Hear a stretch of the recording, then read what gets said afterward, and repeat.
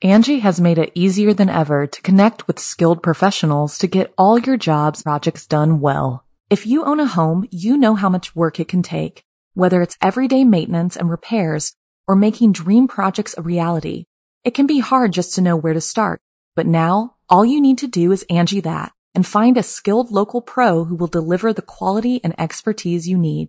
Angie has over 20 years of home service experience, and they've combined it with new tools to simplify the whole process.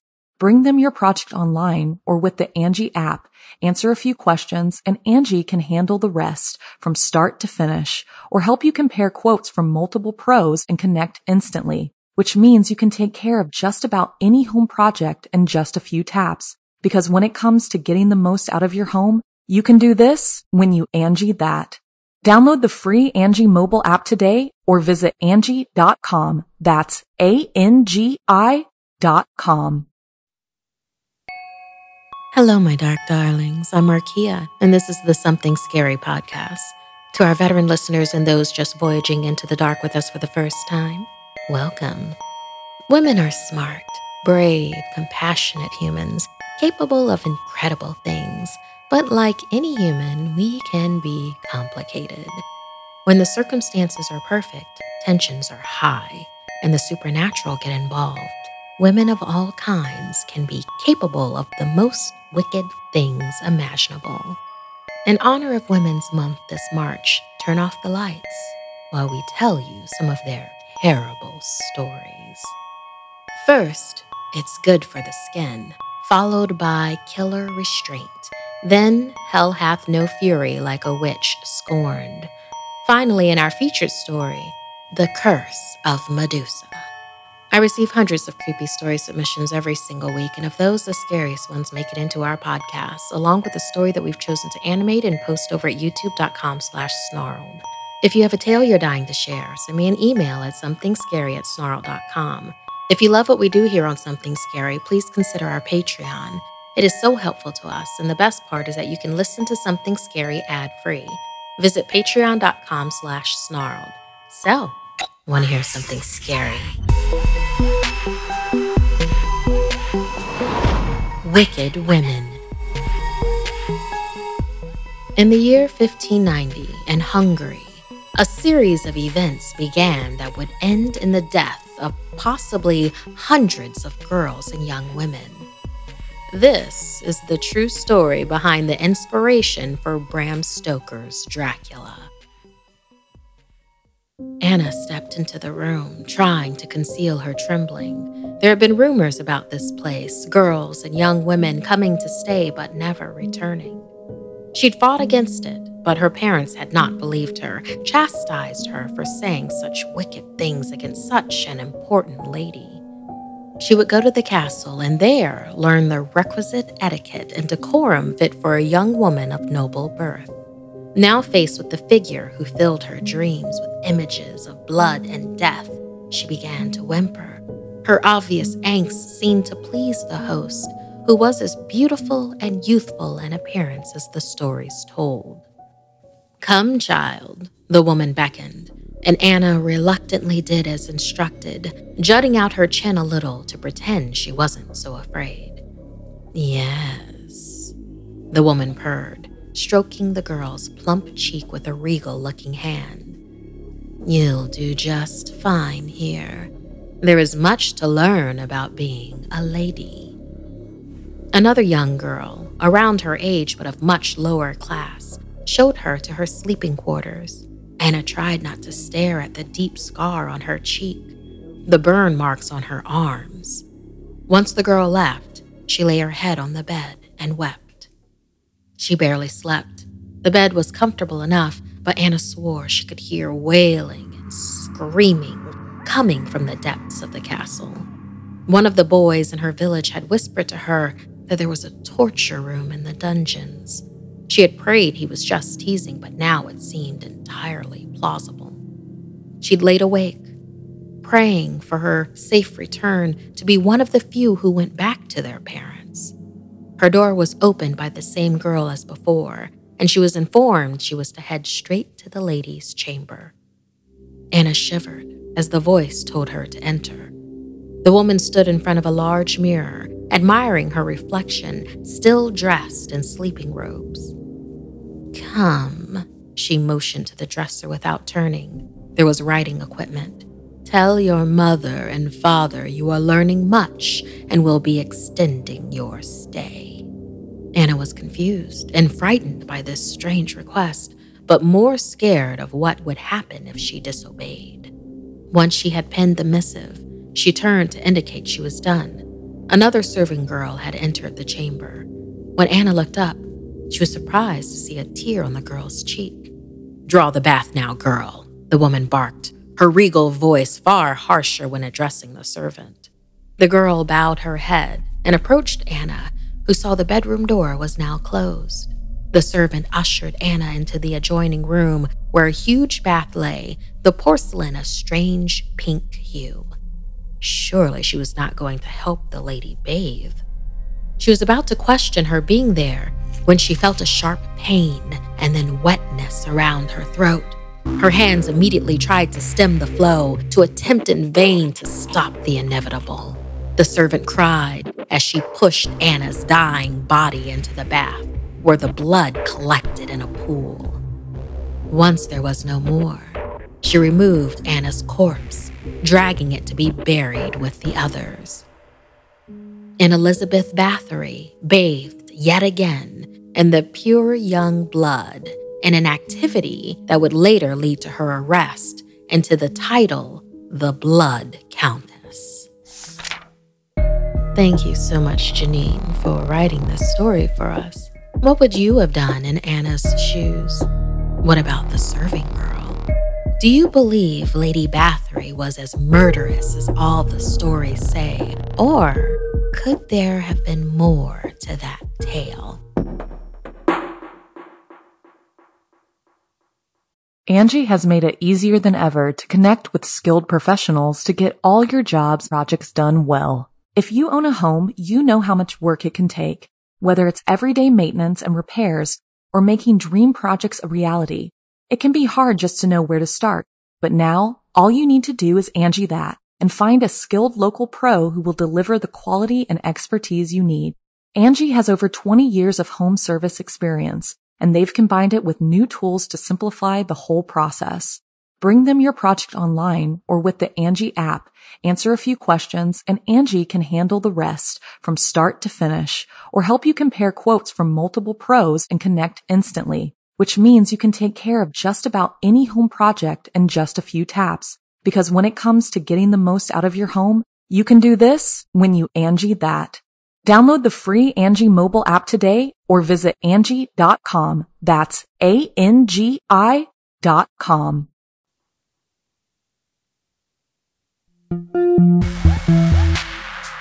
Sometimes the most difficult thing we can do is walk away.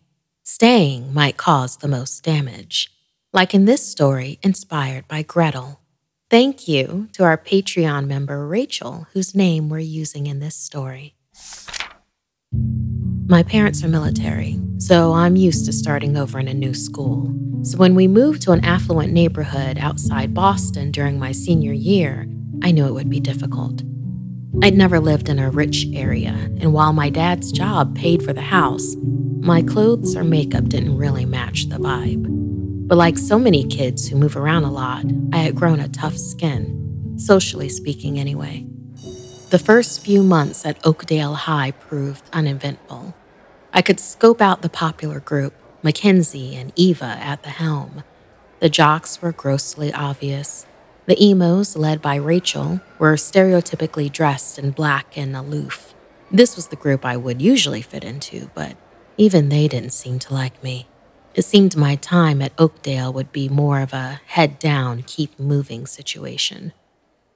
Then one day, Mackenzie and Eva invited me to join them for the homecoming dance. Obviously, I was baffled and defensive, but I also knew I could hold my own. Apparently, they had decided to go stag due to their recent breakups and wanted to feign excitement over going with a group of singles. So, I said yes. The night of the dance started off well. Dinner was at Eva's family's restaurant, and her parents let everyone have a glass of wine. which meant Eva and Mackenzie ended up having 2 bottles to themselves. And wouldn't you know it, those divas turned into real-life mean girls. You know, that 90s movie with the Plastics who teased Lindsay Lohan? Shocker. The taunting started, but I sat there and took it, breathing slowly, determined to stay in control. I'd been here before. They made fun of my clothes, my teeth, all the way down to the smell of my hair. I went outside before exploding. Soon we piled into the car and drove to the dance, them still whispering conspiratorially, me planning on ditching them as soon as we arrived. As we walked in, I felt a reprieve, but only for a beat. Before I knew it, they had recruited other populars into the name-calling and had me surrounded. I could feel my throat closing, trying to remember the words my parents had taught me. Just breathe. You can always leave. I began to look for the nearest exit sign. It was about 40 feet away. As I headed in that direction, I noticed something. It was Rachel and her goth minions. They were latching the door shut, trying not to be seen. Panic set in and my heart began to beat so hard I thought it would come out of my chest. I smelled smoke, so rushed over to the stage. Before I knew what was happening, I saw a fire and noticed people pointing at me, looking frightened. Everyone freaked out and rushed the doors, but they were all chained shut. I again heard my parents' words, closed my eyes, and took a deep breath. Then I looked for Rachel. Everyone had scattered, pressing in utter panic against the doors that offered no salvation. I found Mackenzie, Eva, and Rachel together, tight like they were the best of buds, running to a side exit to the left. I followed as quickly as possible. They tried to shut the door behind me, but I forced my way through to the outside and was greeted with their kicks and punches. Smoke filled the air behind me, screams drowning out any other sound. Rachel and her cronies laughed as she spat at me. You're as bad as them, and we made sure that everyone will think you did this, before running off into the night. I was furious. I could feel my blood boiling. Facing the school, I closed my eyes and held up my hands, focusing my rage at the building. I could feel my veins expanding and pupils dilating. It was happening again, and I wouldn't stop it. The energy vibrated from my core outward. It landed on the school and shook the building. Windows shattered and doors busted open. People began to flee from everywhere. Somehow, no one got hurt. I immediately passed out, which was usual whenever I used that amount of energy. When I awoke and had to explain to my parents what had happened, they were relieved that after years of helping me control my urges, it had paid off. This time, there were no casualties. That said, we were asked to leave the school. Tomorrow I start my new school in California. Who knows? Maybe this time will be different. Thank you so much, Gretel, for inspiring this army brat story for us. Listener, if you had her powers, would you use them for good or for evil? Are you able to differentiate between the two of those? How long could you go without using such gifts? And do you see them as a gift or as a curse?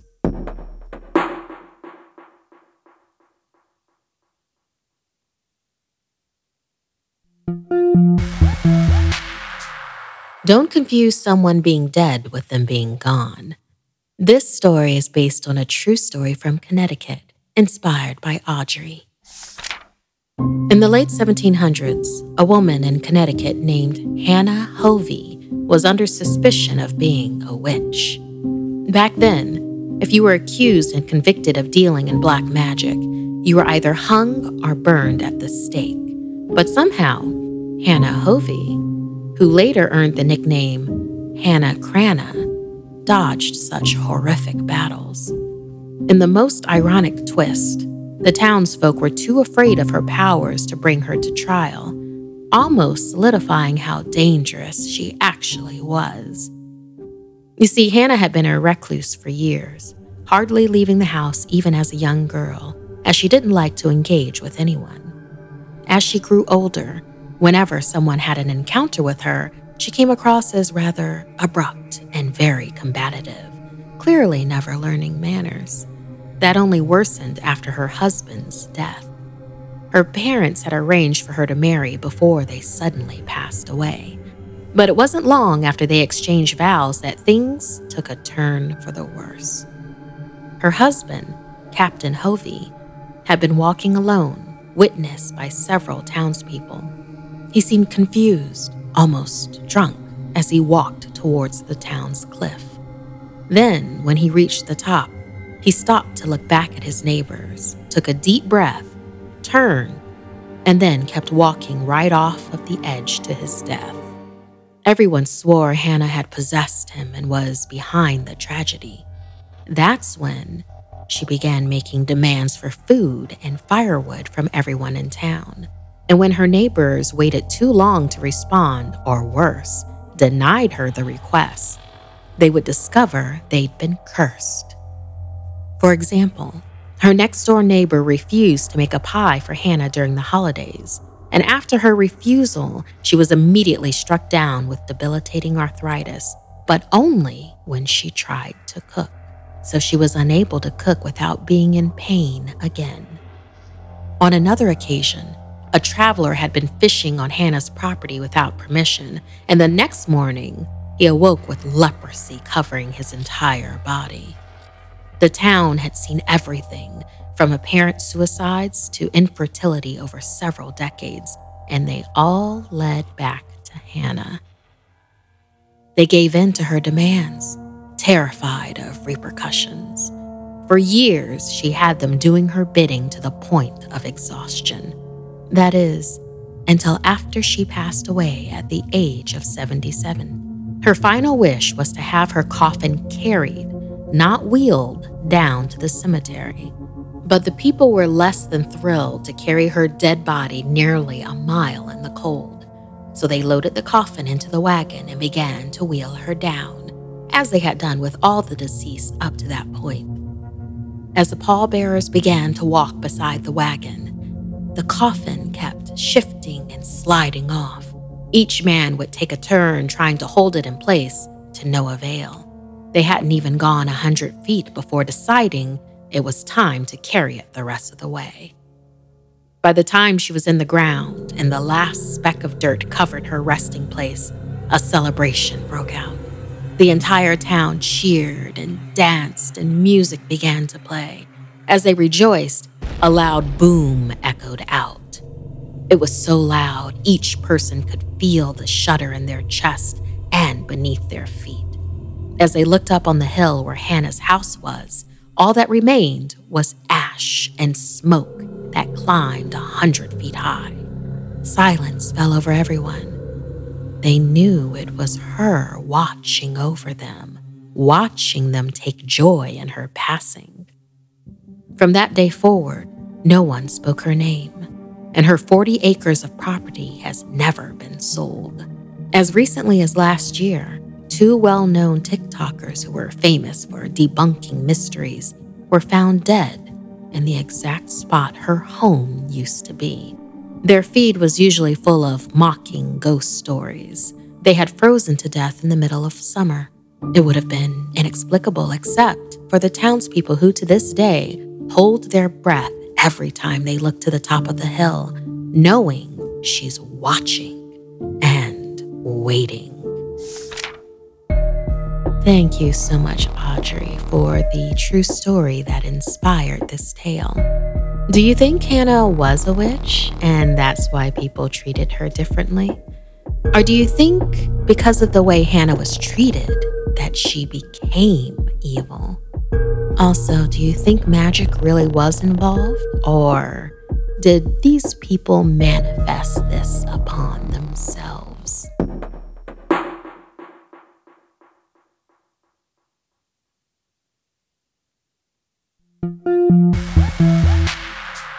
Medusa was an ancient Greek gorgon with a head full of snakes. One look into her eyes would turn you to stone. Mortal men were terrified of her due to the curse, and she took great pleasure in delivering punishment to any who looked her way. Magdalena was ready to take on Manhattan. She rented a tiny apartment and found a job at an ad company.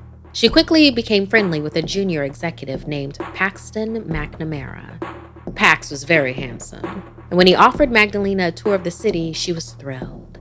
He introduced her to restaurants, the Met, and hidden parks.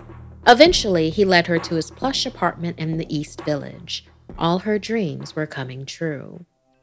One early Saturday morning, Magdalena made coffee in Pax's apartment as he readied for a last-minute meeting at the office.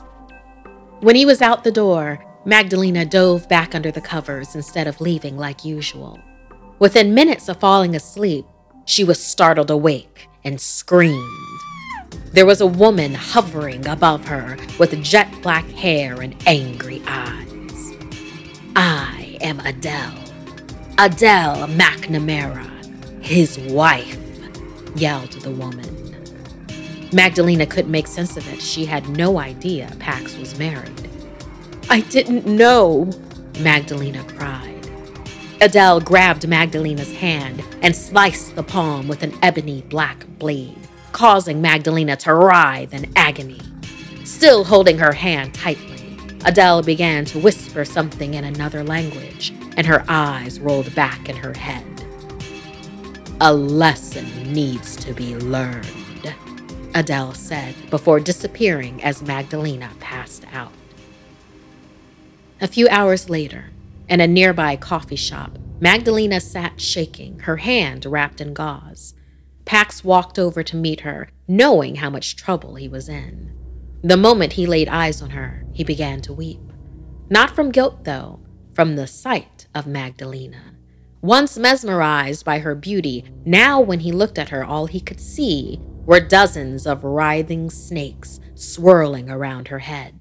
They were coming from her scalp. He tried to explain, but wouldn't make eye contact. Magdalena realized the waiter and the gentleman who entered the coffee shop had the same reaction. She was terrifying to every man in her presence. Pax apologized, and then he ran away like the coward he was. Magdalena stumbled home, heartbroken and afraid, men turning away in dread or disgust as she passed by. She reached her apartment and locked the door. Slid under the door was a notice of eviction for unpaid rent. A voicemail from work said that her affair with Paxton required her termination. Her bank account was nearly empty. For weeks, she wept in despair, knowing she'd have to leave.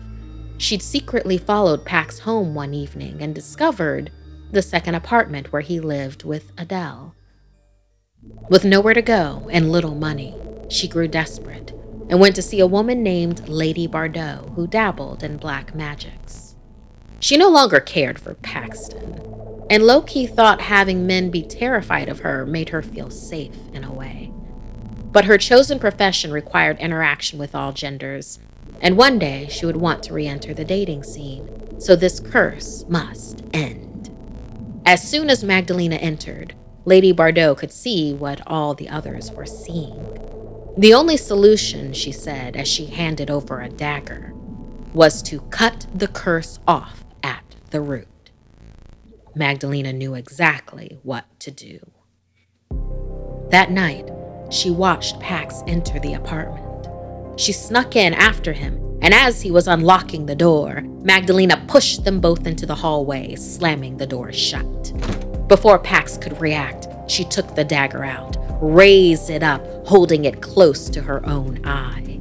In his panic, his eyes followed the dagger and finally made him look directly at Magdalena. She stared into his soul, focusing on her hatred for him and what she had become. In that moment, she felt what they all had seen. She felt the snakes around her face, writhing and hissing at Paxton. There, right before her, Pax turned to stone and then crumbled into dust. And just like that, Magdalena felt better. She wasn't sure if it was the magic or the revenge, but he could never cause such hurt from cheating again. She closed the door and made her way home. Early next morning, there was a knock on the door. It was the landlord. Through the peephole, he said there had been an error. Not only had her rent gone through for the previous months, but he also had a bouquet of flowers from someone congratulating her on replacing Paxton as a junior ad executive. She flung open the door, forgetting her curse. She froze, but he didn't flinch. She was back to normal. However, upon taking the bouquet and reading the note attached, her face grew more and more astonished. It read, "Congrats on the new job, and thank you for taking care of that side job I gave you. It turned out better than I could have hoped. A lesson needed to be learned." The note was signed by Adele McNamara, the late Paxton's new and apparently happy widow.